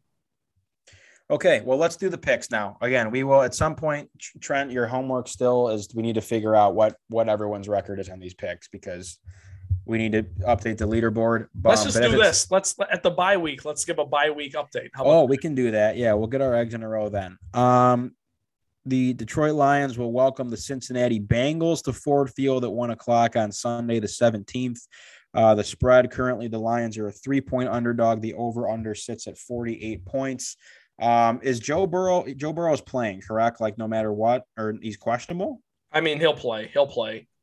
He should play. Okay, so that's how we sit. Who wants to start? Not me. Collins, give me a break. Collins. Under Bengals. Do you have any reason for why you think that, sir? He's done. He's the Lions. If you've watched the Lions offense, I'm not even like kidding. Like it's just. It's the worst thing ever. It's just terrible. So inept. And they have no Jared Goff is Joey Harrington. They are the same player. It's check down Charlie. So we've already talked about it. I don't need to go into it more. I think it's like a 28-7 Bengals win. 7 points. Okay. No, I you know what? I don't even have a leg to stand on there, Collins. I respect that pick. I'm gonna say, oh God. I really think this is the Lions' last like early season opportunity to go win a game because you look at the schedule coming up and it's the Rams and I looked at it yesterday. You got good teams coming up. We knew that coming in. Six hardest strength of schedule. I will say this. The Bengals, dude, like their wins, okay? They beat the Vikings by 3 in overtime. And we saw how great the Vikings were yesterday, okay? They lost to the Bears, and the Bears suck, okay? They beat the Steelers by 14. The Steelers ain't good. They lost. They barely beat the Jaguars. They lost to the Packers. So I have no temperature on the Bengals. Nothing the Bengals can do really scares me other than they've got some good like upper tier, but like sort of lower upper tier, middle of the pack guys and Jamar Chase, T. Higgins, and Joe Mixon. I don't know. I just think the way the Lions have been getting to the quarterback the last few weeks, and I know that sounds like a comical statement, I think they'll get to Joe Burrow, rattle his cage a little bit. Lions at least cover. And I will go on the record right now. I think you see your first win under Dan Campbell. I really do. And again, if they don't get a win now, if they don't get a win against the Bengals, I don't know where the first win comes. But go ahead, Rabs. I got the Lions, and I'll take the over as well. I'll take the over because I think both defenses are struggling, and what you might see a couple defensive touchdowns in this game as well. So go ahead, Rabs. Who do the Lions have after the Bengals? Can you read off like the next 5 games? Yes, let me go to it. The Lions have. I know it's the Rams after the Bengals. Yes, at Rams, Eagles at home. Okay, Eagles at home might be your first win. But okay, at Rams, Eagles at home, at Steelers, at Browns. Yeah, you get the picture. And then Bears is Thanksgiving at home. This to me is like this is going to be a man in the suit pick. I'm going to actually take the Lions. And I just feel like this is one of those games that the Lions are going to be able to take advantage of the fact that they're playing a young quarterback who has shown you at times like he'll throw his share of interceptions. I do think Joe Burrow is just a gamer, and I really hope that his talent will meet his potential because I think that he can actually be a really good quarterback in this league, but maybe he's still a bit banged up coming into next week. I don't disagree, Trent, that I think that they can actually win this game. And every part of me emotionally and in my heart, I believe the Lions will get run out of the building. But my brain is telling me that to go, like, I can already see the headlines of like they go 0-5, the coach starts crying, they win the next game.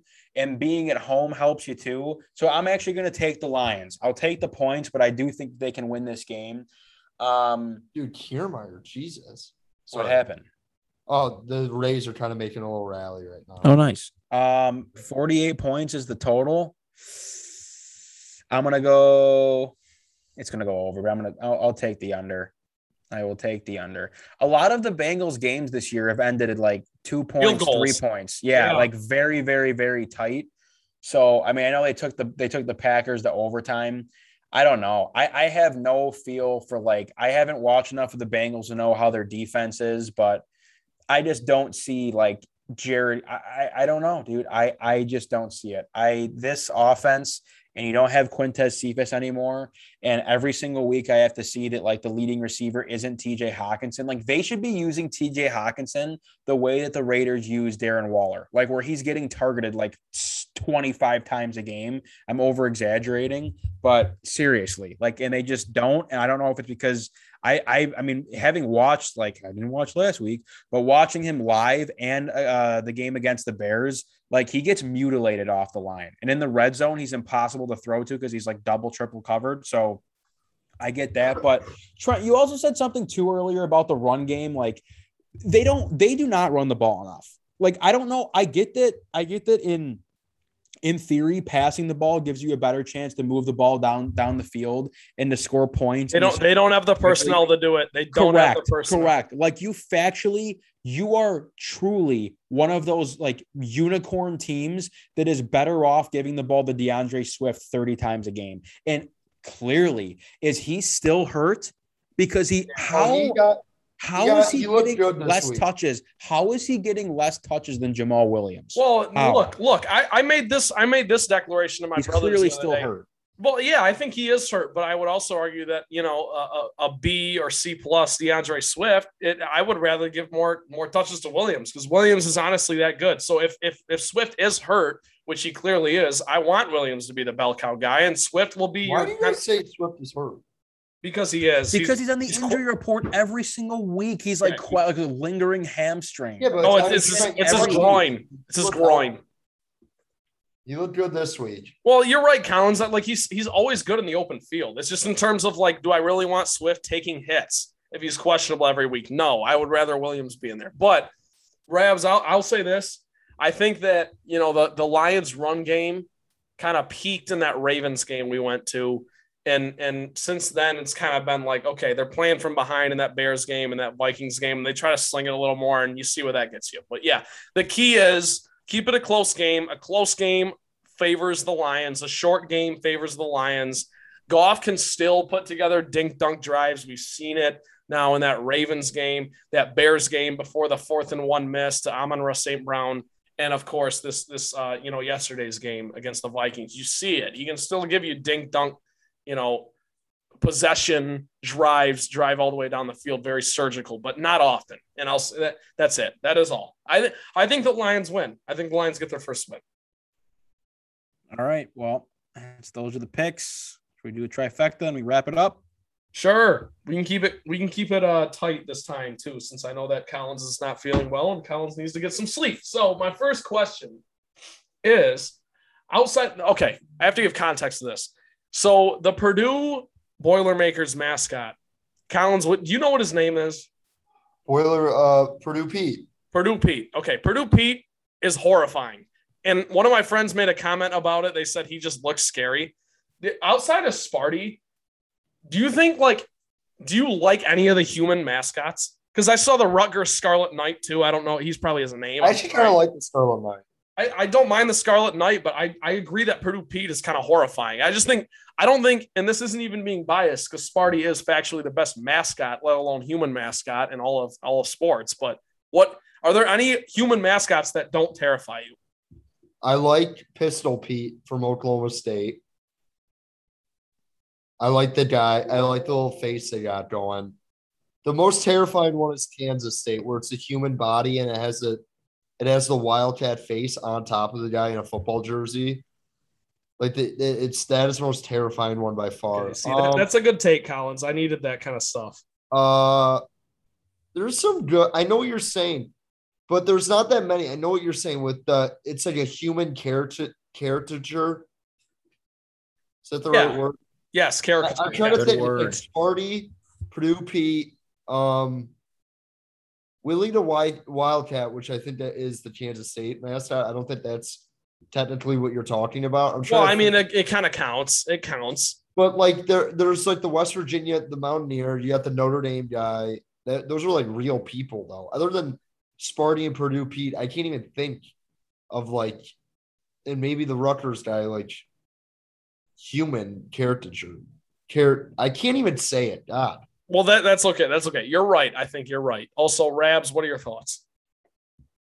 Are we talking like just college mascots? I mean, pretty much, yeah. I mean, I'm truly New England has their Patriot, dude. Whatever. But yeah, I'm truly not all that. Like, I can't even. Really Providence Friar, all-time mascot. See, look, I'm not gonna lie. Cool. I'm not gonna lie. Whenever I come up with these questions, I always have one of you in mind, at least each for two of them. This was a Collins question. This was a Collins question. I'm not all that tapped into the mascot scene. As far as mascots I like think the Hilltopper's funny from Western Kentucky because it looks like a red grimace. Yeah, that was. I like the human. I like the leprechaun. I like the leprechaun human for Notre Dame, even though I think it's a black guy this year. Which I guess there's black Irish people. Like, that's fine with me. It's 2021. If you can do the job, you can do the job. Like clearly that guy has earned the right to be the leprechaun. So I'm not trying to insinuate anything ridiculous here. I'm just saying like that was interesting. Yeah. Because usually you think leprechaun, you think small guy, red hair, very pasty skin. That could be racist too. Who knows? So I'll stop talking. No backdoor racism from Rabs. Question 2. This is really a stupid question. This is a lazy. I mailed it in with this one. When's the last time you cried after a football game? No. Here. So I helped my mom decorate our house for Halloween the other day because I just kind of like that. I like to do that kind of stuff for fun. What do you consider to be Halloween colors? I see a lot of purple. I see a lot of purple in like the decorations. Orange and black. Well, it's orange and black, yes, but Christmas has like the red, green, and gold and silver to an extent. Like there's always like silver and gold. Yes, Rabs. Thank you. That was beautiful. So my question is like, obviously like black and orange are the main two, but do you throw purple in it? Do you throw green in there? Green is sometimes in there. Could be green, black, orange, yellow, purple, green. Maybe all the colors are just Halloween colors. Yellow's a Halloween color. Yeah. I mean, candy corn, maybe, just because of that. That's true. That's true. I hate candy corn. I would say purple, green, orange, and black. That's final answer. Okay. No, that's pretty good. That counts. And when you say green, it has to be like the Green Goblin or like a witch's like potion type of green. Right, like Frankenstein green. It's not Michigan State green. It's like bright green, like Green Goblin or Alien. That's a good answer. But okay, that's all. That was I kind of mailed it in with that one. That was stupid. But I'll close it out with this. I was fortunate enough to go to Big Ten Media Days last weekend. Really enjoyed it. Really enjoyed being back in person, interviewing people and stuff. Who is Michigan State's best basketball player this year on the men's team? Like, I just want to know. Like, I don't think there's a definitive answer. Like Gabe Brown and Malik Hall are your captain. Malik Hall. But you also got Max Christie. Maybe Bingham. I don't know. Yeah, I don't know. That's what I'm saying. I have no idea who the best player. Joey Hauser you can make a case for him. I know he kind of tailed off at the end of last year. I happy you brought this up because I love talking college basketball. Michigan State is going to be they're really weird again. This is a really weirdly constructed team. Well, the point guard situation is a lot better. I think they're going to be good this year, though. There's a lot of people who are like, oh, they're going to be a 7 seed. I'm like, a lot of people like don't remember how good Marcus Bingham was down the stretch last year. He was great. No, I think exactly. I think he's really good. I expect a big year out of him. And then literally you can't have worse point guard play than you had last year. That is correct. And you know what? The Tyson Walker transfer and dude, AJ Hoggard lost weight. People are huge on him right now. So Izzo said, he lost a bunch of weight he needed to lose. He needs to learn how to shoot. That's what he needs to do, Tom.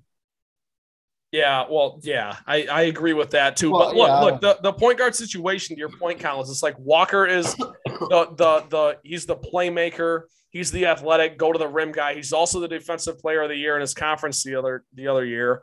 And then Hogard, conversely, is like kind of your slower, more like methodical play, almost like a Cassius type. And that's not a slight to Cassius, of course, but it's like you've got those two guys, and Izzo has talked about playing them both at the same time. But I think if I had a gun to my head, Collins, I think your knee jerk was correct. I think Malik Hall, as crazy as it sounds, is probably Malik Hall is the definition of an Izzo guy and the definition of someone who's just good in college basketball.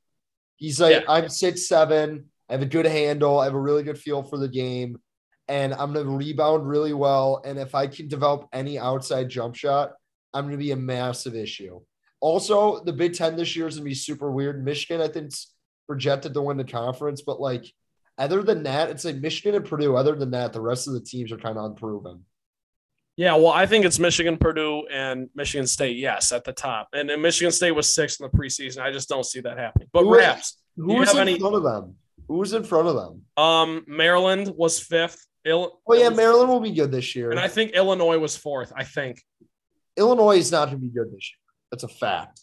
Well, I mean, they have Curbelo and the fact that Kofi Cockburn was projected to win the Big Ten Player of the Year is just unbelievable. Well, dude, I mean, like no shot he will win that award this year. There's no great guards in the conference anymore. I mean, Curbelo on his own team has a better shot of winning that award than Cockburn. Okay. I can't disagree. Have people watch Cockburn in big games? I don't know. I don't know. Whatever. No, I agree. I'm a big Curbelo guy too. But Rabs, do you have any thoughts on this, or is this kind of just in one ear out the other for you? Joey Hauser is my answer. That was like the first name that came. Seriously, I swear to God, he did change his number to 10. People are saying that could be a huge difference. I think like fundamentally, I think he's the best player you have on the team. I know he sucked last. I know he wasn't good last year. I get that, but I actually think he's the best player on your team. I'm excited to watch the kid from Northeastern, the point guard. AJ Hogard to me is like a poor man's Cassius because he's like not good. Or I'm sorry, he's not athletic, like not athletically gifted, and he's got that like little bit of baby fat on him to where you can't really take him seriously as like a good basketball player. Well, that's the thing. They said he lost weight. That's why it's noteworthy. I don't think AJ Hogard is going to make any bit of difference on this team. I don't see it at all. Okay. Well, I'm excited to watch. Was it Christie and who's the other one? Jaden Akins. Jaden Akins and Pierre Brooks. But yeah, Akins and Christie are the two that are probably. Damn, I think Pierre Brooks is a strong name. Yeah, well, Pierre Brooks is consensus third in that class. Like they think that Akins and yeah, whatever. We lost Ryan Collins, by the way, so we can just wrap up the show. Oh, Collins, where did he go? He froze and then he completely left the meeting. So, unbelievable. You can wrap it up, Rabs. What a better time to end here as we have members of the podcast dropping like flies. All right. Well, that is all for today's episode of the Motown Rundown for Trent Bailey and Ryan Collins, who's no longer here. I am Ryan Rabinowitz. Submit any questions, comments, concerns, suggest topics for the show at Motown_Rundown on Twitter. We're also on Facebook at the Motown Rundown page. Do not miss a single episode of the show. We are on Apple Podcasts and we are on Spotify. You can subscribe, follow us, rate us 5 stars, say something nice, be a good person today. And that's all we got. New episodes every single week. We'll see you next time. Love you guys.